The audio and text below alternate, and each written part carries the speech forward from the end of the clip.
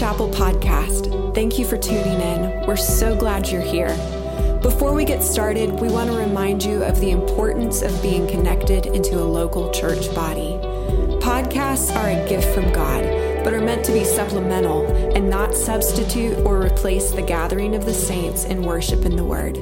With that being said, we pray that this teaching would bless you, equip you, and encourage you in your walk with Christ. Well, let's pray one more time, and then we're going to jump into the Word this morning. And so, Lord, thank you for your presence here in this room with us. God, thank you that you're healing and you're encouraging and you're moving in our midst. God, thank you that there is life and joy just in knowing you and walking with you. And so, Lord, as we open up your word this morning, God, I just pray it would come alive in our hearts. Lord, we want to have an encounter with you today. We want to hear what you want to say to us today. But God, we pray that this word would take root and it would produce something that's lasting. Lord, that we carry not only into this next week, but God, that it's something that takes root in our lives. Lord, all these things we've been growing in throughout this year, Lord, as we're bringing this discipleship journey to a close, God, it's not the end of the journey, it's really a launching off point. And so, God, I pray that would be true of us as a church family, but God, it would be true of us individually. Lord, that we would hear your call to go and make disciples, and that we would see in very real, tangible ways how we can cooperate with you in that. That we would tend our relationships well. That we would live with purpose and intentionality to allow others to invest in our lives and to turn around and invest in the lives of others. God, may we do that in participation and cooperation with you and with your presence in our lives. And so would you equip us in that together this morning? It's in Jesus' name we pray. Amen. Amen. Well, as I alluded to in my prayer, we're on the cusp of wrapping up a year-long journey. And I realize some of you have joined recently and some of you partway through the year. But this whole year, we've been on this journey together, learning about what it means to be a disciple, being equipped ourselves. But ultimately, the real purpose in this year is so that we could be equipped to turn around and invest in the lives of other people. And so during the month of December, we're going to be talking about being disciple makers. In fact, even a layer beyond that, learning how to make disciple makers. Investing in such a way that not only am I helping someone else grow, I'm helping them learn how to help others grow. That's how this thing carries forward. It's like a snowball rolling down a hill. And so that's what we're going to be talking about throughout the course of this month. And so I just want to say a couple things right here at the top, and then we're going to look at a very specific relationship, a very specific dynamic in a few relationships this morning. And so the first thing I just want to say to you guys is that it's really easy in our Christian circles when we hear discipleship to think of it as like sort of this separate little category over here. Like that's a thing that maybe some Christians do. Or maybe one day I'll reach a point where I devote a little more time and energy and like I do this discipleship thing. And I just want to say to you, that's not God's heart. Like his heart is that discipleship is built into every Christian's life. That the very heartbeat of Christianity is to go and make disciples. Like I'm here because someone else took that seriously. In fact, lots of people did. Somewhere along the way, I don't know the list. I'm actually excited to discover it in heaven. But somewhere along the way, the people that invested in me and the folks that invested in them and the folks that invested in them, it goes all the way back to Jesus 2,000 years ago. Like we're sitting here because someone else took that call seriously. In fact, lots of people did. And so this is a primary calling for all Christians. So here's what I want to encourage you to think about, not only this morning as we dive into this topic, but kind of throughout this month. I just want to encourage you to kind of ponder this. I want you to consider, what is your spiritual legacy? What's your spiritual legacy? Like there's lots of things we say and do that are meaningful and they're important. Small little things that happen like on a Tuesday afternoon, they are important. But like, what is your spiritual legacy? What's the thing that's really like leaving a mark? In other words, think about where your heart and focus is. Jesus told us, like, where our treasure is, there our heart will be also. What do we treasure? I think ultimately we're called to treasure our walk with the Lord, but we're called to treasure other people. People are eternal. We are eternal beings. What's my spiritual legacy? So here's a simple way to kind of think about that. Consider who the spiritual parents are in your life. It may be your actual parents, like your biological parents. It may be some others. Who are spiritual parents in your life? Consider that. Who's invested in you over time? Who still is? Who are your spiritual parents? And then begin to think about, who are my spiritual children? Or if I've been doing this for a while, who are my spiritual grandchildren? Are there some people that I've invested in that I now see them turning around and investing in others? Who are my spiritual parents? Who are my spiritual children? Who are maybe my spiritual grandchildren? And what does it look like right now for me to tend that well? See, that'll catch all of us in there somewhere. For those of us who've been walking with the Lord faithfully for a long time and we've been practicing discipleship, Lord, what does this look like after decades of walking with you like this? How do I love and invest well in some of these relationships that have been a part of my life for a long time? For some of us, we might go, man, I'm like at the starting point. Like I can't even identify a real spiritual parent in my life. Great, jump into the game.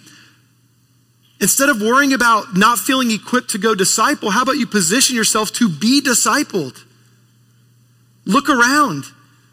The relationships right here in your life and go, Lord, are there some people that could be a spiritual father or mother to me in my life right now? Let me seek them out. Ask them, do you have time to invest in me? Maybe they're already there and I just need to take more advantage of it. See, wherever we're at, we fit in here somewhere. And so I would encourage you to be prayerful about that. So here's what we're gonna do this morning. Instead of me kind of going, here's like the 3 key principles to making disciples, what I wanna do is look at a story. I wanna look at a story that unfolds in Acts. And so I wanna introduce you to a character named John Mark. John Mark. So the first encounter we have of John Mark, he just gets mentioned briefly early in Acts chapter 12. It's a really cool story on its own. Peter has been imprisoned. Herod is beginning to really heavily persecute the church in Jerusalem. You know the brothers James and John, early followers of Jesus. James has just been killed by Herod, and he's now imprisoned Peter in order to garner the support of like the Jewish leaders in Jerusalem. And so Peter's in prison, and he has this angelic encounter where he gets rescued from prison in the middle of the night. In fact, he thinks he's just having a dream. And the angel ushers him all the way out of prison. He's standing in the streets of Jerusalem. He's like, oh, wait, I'm like really standing here right now. The place he goes is to John Mark's house. John Mark's mother, Mary. Peter goes to that house because it was a central hub or gathering point for believers in Jerusalem. So John Mark grew up in some form or fashion as a teenager, as a young man, as the church is being born. And so Peter is like a spiritual father in his life. Not only is Peter a spiritual father in his life, but both Paul, you guys familiar with the name Paul? Or throughout Acts, we see him as Saul and Paul. Don't be confused. It's the same person, Saul and Paul, and also Barnabas invest in John Mark's life. In fact, Barnabas is a cousin. He's related to John Mark. And so he's kind of an older figure in his life. And so what we're going to do is we're going to take a look at John Mark, this young man who's being invested in by guys like Peter, and specifically we're going to look at Paul and Barnabas investing in his life this morning. We're going to kind of draw some things out of this story that might help equip us in our journey of discipleship. And so we're going to now pick this up at the end of Acts, near the end of Acts chapter 12, verse 25. Barnabas and Saul have come to Jerusalem from Antioch. They had been there for almost a year, kind of establishing a work there, and they've come back to Jerusalem and a part of some key conversations happening there. And now we're going to pick it up in Acts 12:25. And Barnabas and Saul returned, that's to Antioch, from Jerusalem when they had completed their service, bringing with them John, whose other name was Mark. So they come across this young man while they're there in Jerusalem. They're like, hey, buddy, come along this journey. Come be a part of what God is doing. Come work alongside of us. And they take him back with them to Antioch. And so now they return to their home base where they'd been doing ministry for about a year. And we're going to pick this up now in the very next chapter, Acts 13, verses 2-5. Watch what's taking place. It says, while they were worshiping the Lord and fasting, the Holy Spirit said, set apart for me Barnabas and Saul for the work to which I have called them. So they're having a big prayer service. So John Mark is there, a part of this community in Antioch. Here's Paul and Barnabas who helped establish this church in Antioch. And now they're all worshiping and praying and seeking God together. Like, Lord, what do you want to do? We feel a sense of purpose. What do you want to do? And they believe the Holy Spirit's saying, hey, I'm calling Paul and Barnabas to go. And so after this prayer and fasting, verse 3, then after fasting and praying, they laid their hands on them and sent them off. So being sent out by the Holy Spirit, they went down to Seleucia, and from there they sailed to Cyprus. And when they arrived at Salamis, they proclaimed the word of God in the synagogue of the Jews, and they had John to assist them. I love how if we didn't pay attention, we could almost miss that this young man is even there, right? Like we've got this miraculous story of Peter that I briefly referenced in chapter 12. Now we've got this intense prayer gathering, like people are praying and fasting, seeking God, and the call of the Holy Spirit was on Paul and Barnabas. But they didn't go alone. They continued to bring along this young man that was with them. And so God's call in their life meant he was along for the ride. Now we move into chapter 13 a little bit more. They arrive, they do some ministry, and they're preparing to set out again to another place. And there's just this simple little thing that we could miss in verse 13. It says, now Paul and his companions set sail from Paphos and came to Perga and Pamphylia. And John left them and returned to Jerusalem. Now, we're not given more than just that simple explanation. Was he sick? Was he discouraged in some way? Did he have a falling out with somebody? Like, we don't know the specifics of the story, but we know that this journey that he was meant to be a part of, he came along, he started out, and then along the way here, he stopped and he returned home. Well, the story doesn't end there. Some time passes. This serving and ministry journey is complete. So they wrap up their time traveling around and establishing these churches, bringing the gospel into these communities. And so they end up returning to Jerusalem. There's another visit there. And then Paul and Barnabas return for a season to their home base again in Antioch. And I want you to see what happens in Acts 15, verses 35-41. So Paul and Barnabas remained in Antioch, teaching and preaching the word of the Lord with many others also. And after some days, Paul said to Barnabas, let us return and visit the brothers in every city where we proclaim the word of the Lord and see how they are. So that journey that they had gone on, they've returned, and now it's been a while. And they're like, let's go back and check in on these people whose lives we've invested in and see how they're doing. Now Barnabas, verse 37, wanted to take with them John called Mark. But Paul thought best not to take with them one who had withdrawn from them in Pamphylia and had not gone with them to the work. So Barnabas was like, hey, let's bring this young man along again. And Paul's like, hold on a second, that dude bailed on us. I'm not interested in bringing this guy along. I'm interested in someone who's going to be committed and going to show up and fulfill their responsibility. And so they're hashing this situation out. It gets so heated, verse 39, and there arose a sharp disagreement. How sharp was the disagreement? So that they separated from each other. Barnabas took Mark with him and sailed away to Cyprus, but Paul chose Silas and departed, having been commended by the brothers to the grace of the Lord. And he went through Syria and Cilicia and strengthened the churches.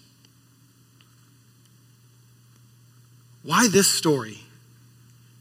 If I'm trying to encourage and motivate you to be a disciple and to make disciples, why share a story that seems like kind of a mess?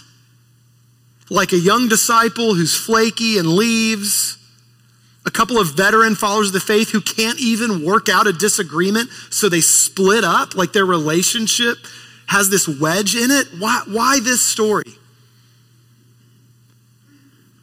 I think it's important to go into discipleship relationships with honesty, with our eyes wide open to the reality that we are dealing with real people in a real world, and there will be difficulties.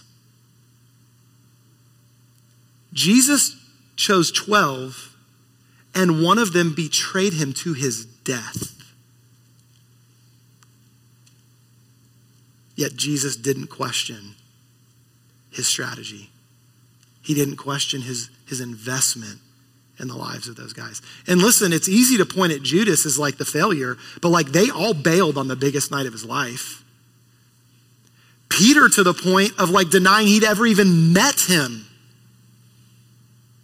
because he was intimidated by a girl around a bonfire.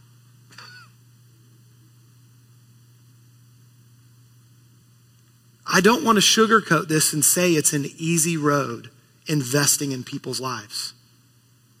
But I also want to say it's good and it's worth it and it pays off in the long run. So I've got 5 observations. We're just going to kind of briefly hit each of these.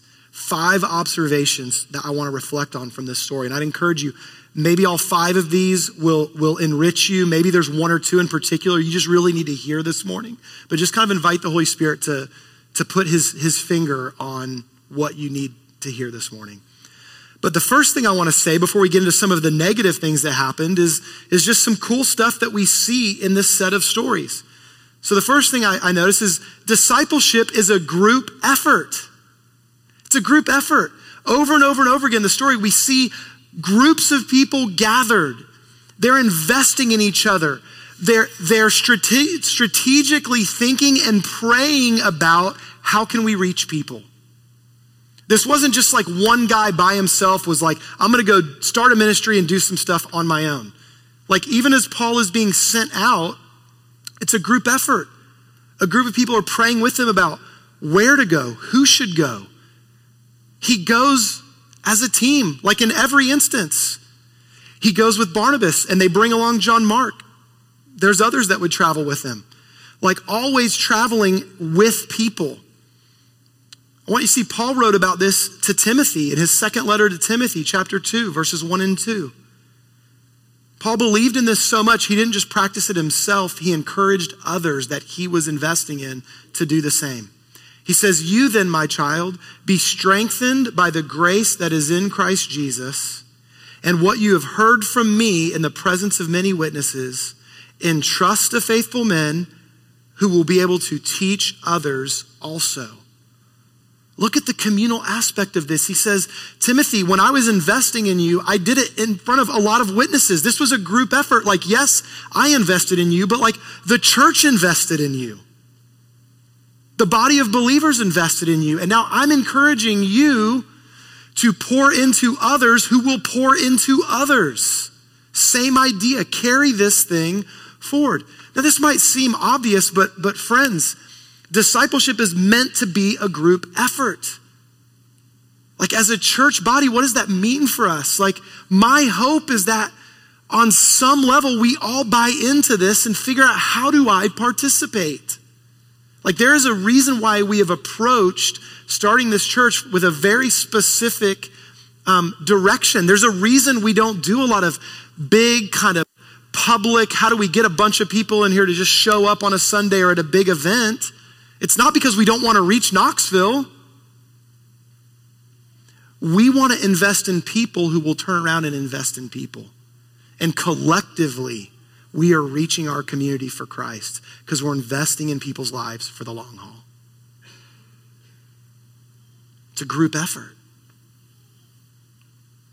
Do we buy into that? Do I recognize the ways, like it kind of blows me away when I stop and reflect about the people here in the body and the time that has been invested by people who have real jobs that take a lot of time and families that take a lot of time, and yet they invest in the life of the church.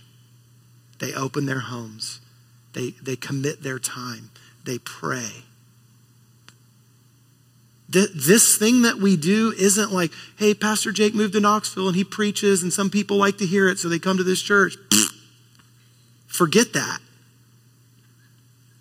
That's not what we're here for. This isn't to build my thing. And guess what? That's not what we're doing. We are here because people are investing their lives in God's kingdom. They believe in discipleship. You probably already know very quickly, top of mind, if I was just to say, forget Crystal and Alex for a minute, forget me for a minute, who in this church has invested in your life and touched you in a significant way? Start thinking about the people, the names, the homes that you've been in. And listen, I realize some of you are maybe new here and you're just kind of coming into this community, but I want you to think about, what does it look like to recognize discipleship is a group effort? Even with John Mark, like he wasn't just invested in by one person, like Peter poured into him, Barnabas, Paul, all of them like touched this young man's life. Like, thanks be to God, I can point to people like that in my life. My parents invested in me for years and still do. I can point to people who've invested in my life big time over the years. Pastor Dave Buring is one of them, but he's one of several. He's not the only one. Like several really faithful people who've invested in my life. I'm grateful for that. Listen, the church as a whole was committed to discipleship. I mean, this leads into point number 2. Just consider the time they spent in prayer and fasting regarding this issue. So observation number 2, not only is discipleship a group effort, discipleship takes prayer. It takes prayer. Before we get into strategies, tactics, being equipped with certain tools to do it well, discipleship takes prayer. I'm going to reread to you Acts 13, verses 2 and 3. While they were worshiping the Lord and fasting, the Holy Spirit said, set apart for me Barnabas and Saul for the work to which I have called them. Then, after fasting and praying, they laid their hands on them and sent them off. Part of what's powerful about this is it's not unique to the story in Acts. Go read through Acts, and over again, we're seeing prayer gatherings like this, where people are committing themselves before they take one step forward to accomplish some mission, some goal, some work for the Lord. Before they sit down with their whiteboard to strategize out how they're going to take over their city or dream up their cool little outreach program. No, what they did was they got together and they spent time with the Lord. It was sacrificial. Anybody here ever fasted? Yeah. It's not fun. It's rewarding. There's some sweet things that come out of it, but like, I like to eat. Eating's good. Fasting is not fun. But like, they recognized that to invest in people's lives, to accurately communicate with our words and our actions who Jesus is, that's hard. To hang in there with people through the ups and downs of life, that is hard. And so, yeah, a little bit of sacrifice to fast and pray, that's nothing compared to the sacrifice of investing in people. And so, man, if you're going to commit your life to pouring into other people's lives, what you ought to realize really quickly is you're going to need some help. If there's one thing I have realized over the years as a husband, as a father, now as someone planting a church, like, man, I am ill-equipped for this. Like, I need help. And I've actually had a lot poured into me, and I still feel really ill-equipped to do this. But see, Jesus loves it when we recognize that. He can use that. Somebody who goes, Lord, I'll give you what I have. Skills I've acquired, experiences I've learned, your word that's been poured into me. But God, what I need most of all is your presence in my life. Listen, the power of the story that unfolds in the book of Acts, it really boils down to two things. Discipled people were filled with the Holy Spirit. That's it. People who had been invested in over years by Jesus himself, who had been taught and equipped and encouraged, who'd gone through all kinds of ups and downs, but they had been poured into, were then filled with the presence of God. The first missionary moment, the first discipleship moment was at Pentecost. And that came out of what? Prayer. People refusing to take one step forward before they had stopped and prayed and sought God's presence and power. In fact, Jesus told them, don't you even think about starting the Great Commission until you wait for the Holy Spirit.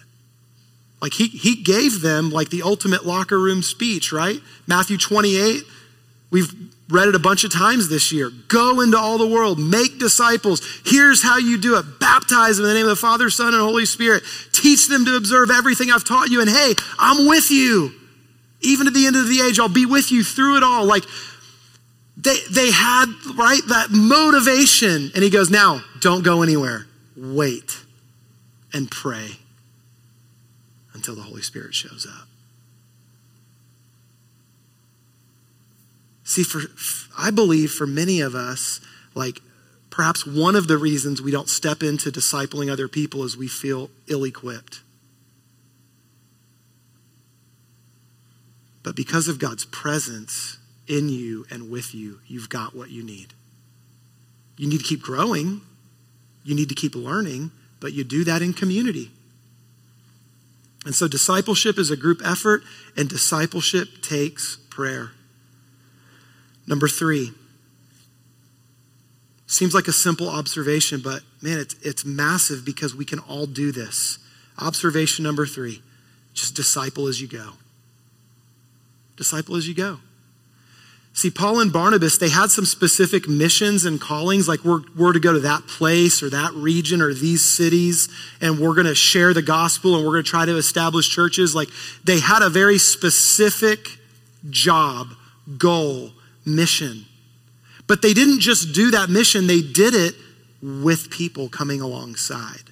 They discipled as they went. Hey, John Mark, we need somebody to like take down some notes, write some letters, help kind of just serve and make this happen. Hey, can you work out the arrangements of where we're going to sleep, what we're going to eat? Hey, you come start investing in some of these people. You see how we're leading these Bible studies and praying together. Like they brought him along. And so as they went about their calling, their mission, they just discipled as they went. Friends, not only are we not all called to go into quote unquote full-time ministry, it's actually good that we all don't. Because that would remove us from some of the very places that God wants us to be active. Like he's given you a specific job. He's given you children in your home. He's placed you with certain neighbors around you. Like God has uniquely positioned all of us in different places right here in Knoxville. There are people that you can reach and should reach that I can't. God's uniquely placed you there. And so we disciple as we go. We make disciples and we show other people how to make disciples just as we go. And so one of the things that I think is really healthy to consider is just like, what does my day look like? What does my week look like? What things uniquely happen in like a month's time Are there key moments throughout my year? And what are ways that I can disciple as I go along the way? A couple of just pictures here from this story. Acts 12:25.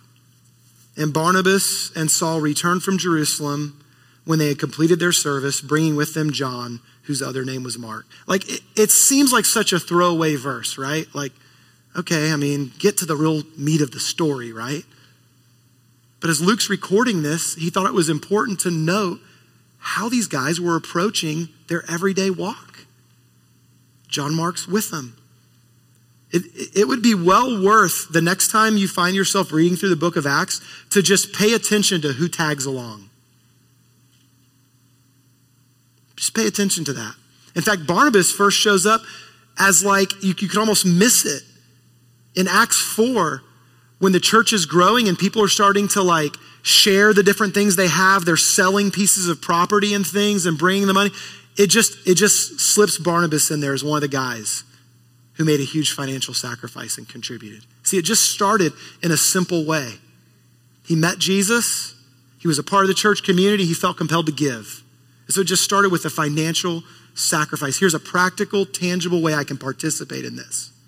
And then before we know it, we blink, and Barnabas is moving powerfully and investing in the lives of other people. And in fact, in the same way that him and Paul are bringing other people along, Barnabas is the one who went and sought Paul out and said, come with me to Antioch. Barnabas initially is the one that brought Paul along. Little steps, little moments. And before we get into what we're about to address, the hard thing that happens at the end of this story, but just again, take note. I love these guys right here.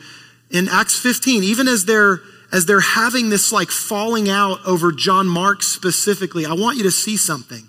Think about the relational component of this. Paul is frustrated with John Mark. Barnabas is now frustrated with Paul. In fact, they're frustrated with each other. So relationships are fracturing. So they just go, forget this thing. Forget investing in people who are just making this more difficult and getting in the way. Just forget it. No. In fact, even in the midst of their disagreement, watch what they're still both committed to. Second half of verse 39. So they split, and Barnabas took Mark with him and sailed away to Cyprus. I'm committed to investing. And so, Mark, you come with me. And did Paul go away mad on his own? Nope. Paul chose Silas and departed, having been commended by the brothers to the grace of the Lord. And he went through Syria and Cilicia and strengthened the churches. Even when things went sideways, even when it got difficult, neither of them considered going alone. That's convicting. You get around church circles long enough, and I can tell you some relationships are going to go sideways. And it's going to be real tempting to go it alone. But even in the midst of this broken situation and this breakdown in relationship, they still recognized the value in discipling as we go. And so I'm not walking alone. I love, you see this like even in Paul's letters. Like if you read through some of those letters to the churches, there's always this portion he reaches in the letter where it just starts to get really personal. And he starts mentioning specific people by name in the place where he's writing the letter to them. And he also mentions the people who are with him, working, serving. So, observation number 4. So far, these have been encouraging, right? Discipleship's a group effort. Discipleship takes prayer. Disciple as you go. Number 4, discipleship is messy because relationships are challenging. Amen. Not the most encouraging thing to agree with, but it's true. Discipleship is messy because relationships are challenging. I know we've referenced it, but let me just read it again. Acts 15:39. And there arose a sharp disagreement so that they separated from each other. That's not just a simple passing line there's a lot of weight to that one little sentence. You ever been in a situation like that where there was such a sharp disagreement that you separated? I've lived it, I've watched it, I've experienced it. It can be devastating. It can be devastating. And far too often in our present day, we walk away from relationships, we walk away from the church, some even walk away from the Lord as a result of hurt and broken relationships. Friends, I'm sorry to have to say this to you if you haven't experienced this, but sadly, this is a reality of investing in people. In fact, if we love people enough to spend real time with them, we're almost guaranteed when we invest in people in that way, we'll get hurt along the way. It doesn't mean all relationships will separate and end. In fact, part of the beauty of what Jesus has taught us is how to make it through some of those hard things, to repent, to forgive. But listen, some of the biggest hurt I've had in my life, not even some of it, I think all of it has come from people that are the closest to me. Like probably the person I've hurt the most in my life is my wife. I love her, I care for her, she cares for me, but we hurt each other at times. It's messy. And so I just leave you there like it's messy. No, listen, a few points here of how we handle this, how we walk through this. The first thing I want to say to you is don't write people off. A moment or even a season where things are breaking down or they're falling apart or they're really hard, that's not the end of the story. Don't write people off. See, it would be easy to look at this story and step back and for me to tell you let me tell you who was right and who was wrong here. All right, Barnabas is right, Paul's wrong, he's a jerk. They're two regular people who love God, who feel really committed to making a difference in the world, and they just had a different viewpoint on how to handle this circumstance with this young man. And so the thing we can learn from Barnabas in this story is don't write people off. Barnabas is like, yeah, I know he bailed, but his story isn't over yet. Man, he's a young guy, he made a mistake. He wants to go on this journey again. Let's give him a second chance. Friends, we're gonna have to extend grace to people along the way.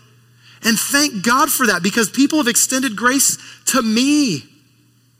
When I get really frustrated and disappointed with people, I'm very aware of their failures. I tend to forget all of mine.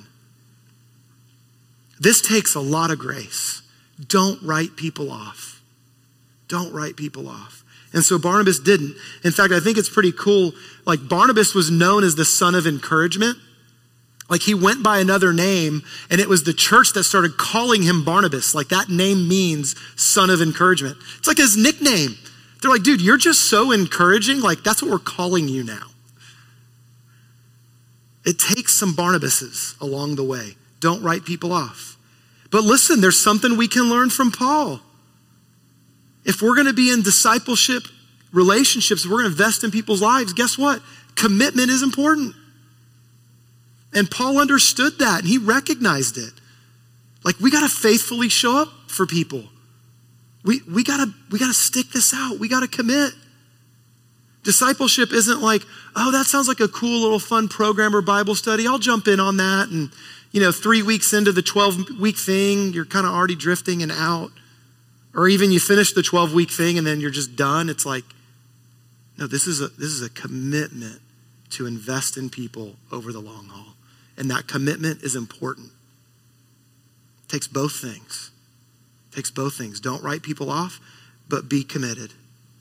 And then the last thing I just want to say, guys, is don't give up on discipleship due to disappointment. And that's something Barnabas and Paul both got right. I already referenced this, but they didn't give up on discipleship because this one in particular relationship went sideways. They both stuck with it. Barnabas stuck with John Mark.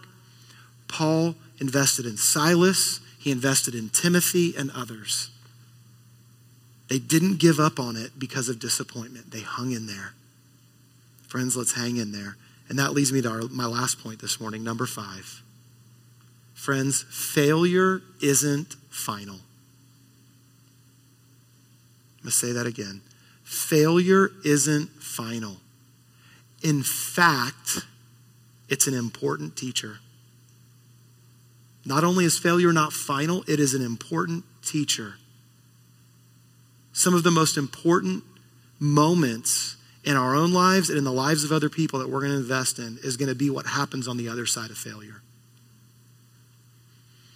Barnabas did not give up on John Mark, and failure wasn't the final story.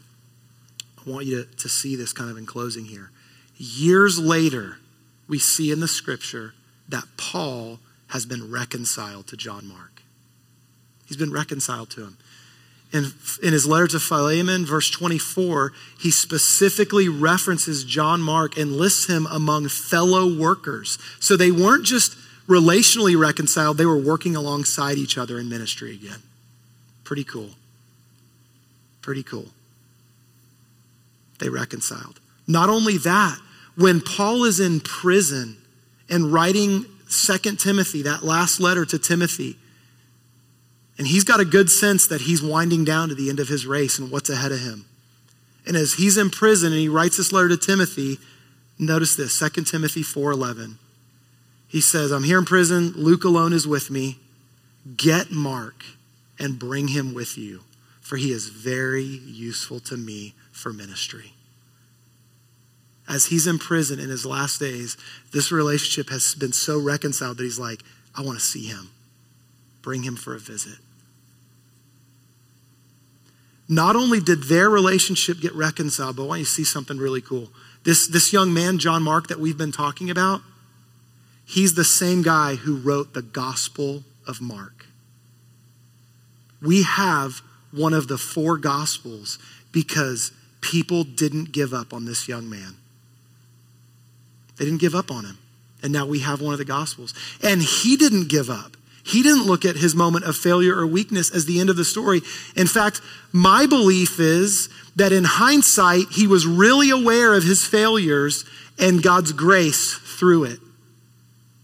See, Mark's gospel, it's very small and direct and simple, and like almost everything in it you also see in some of the other gospels. But one of the unique stories in Mark's gospel that is not in any of the other gospels happens on the night that Jesus was arrested. In the midst of Jesus being arrested, Mark records this very simple little moment that night about a young man's fear and failure during Jesus' arrest. Check this out, Mark 14, 51 and 52. And a young man followed him with nothing but a linen cloth about his body. And they seized him, but he left the linen cloth and ran away naked. Most people believe that Mark was writing about himself. That he too on that night got scared, got afraid, and ran. And then fast forward a little bit of time later, and he goes on a missionary journey with Paul and Barnabas. And what does he do? He heads back home. How easy it would have been for him to just be marked as a flaky quitter failure. And now as he's writing this gospel, he records his own story of failure because it is a story of the grace of God in his life. God hadn't given up on him. And faithful people who followed Jesus hadn't given up on him. And they invested in this young man. And he went from being a young man who would run away in fear to who would boldly proclaim the mission of Jesus Christ.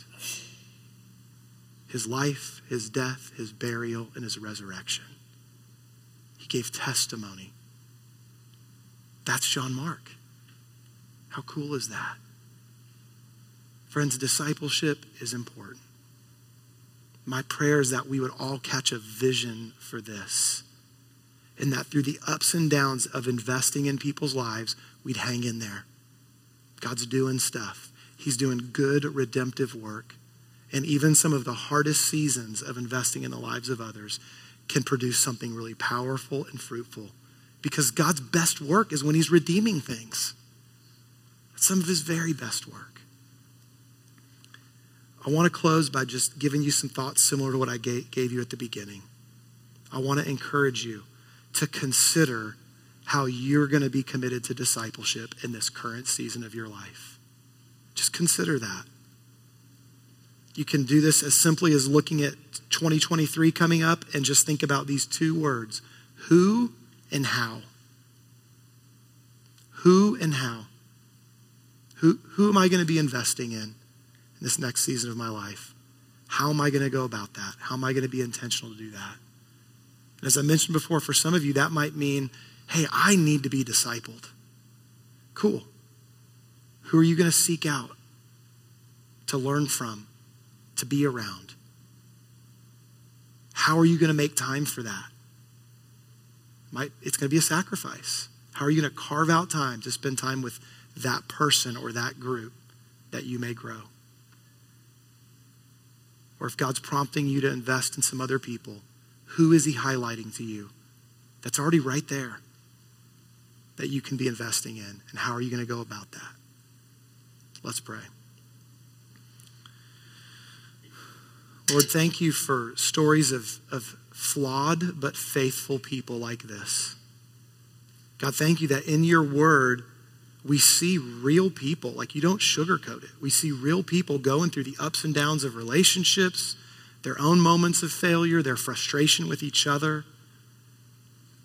Lord, we thank you that above it all, you are the ultimate faithful one, that you don't give up on people, that you are committed to us.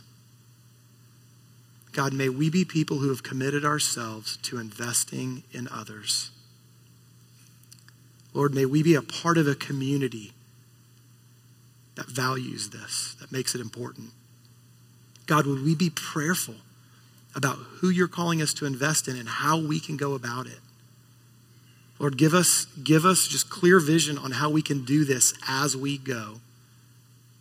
And Lord, we pray just even in the midst of this, God, that we wouldn't get discouraged along the way and give up when it's difficult, when it's messy, when other people fail or we fail them. God, thank you that you don't give up on us. Help us to steward our relationships well and hang in there for the long haul. It's in Jesus' name we pray. Amen.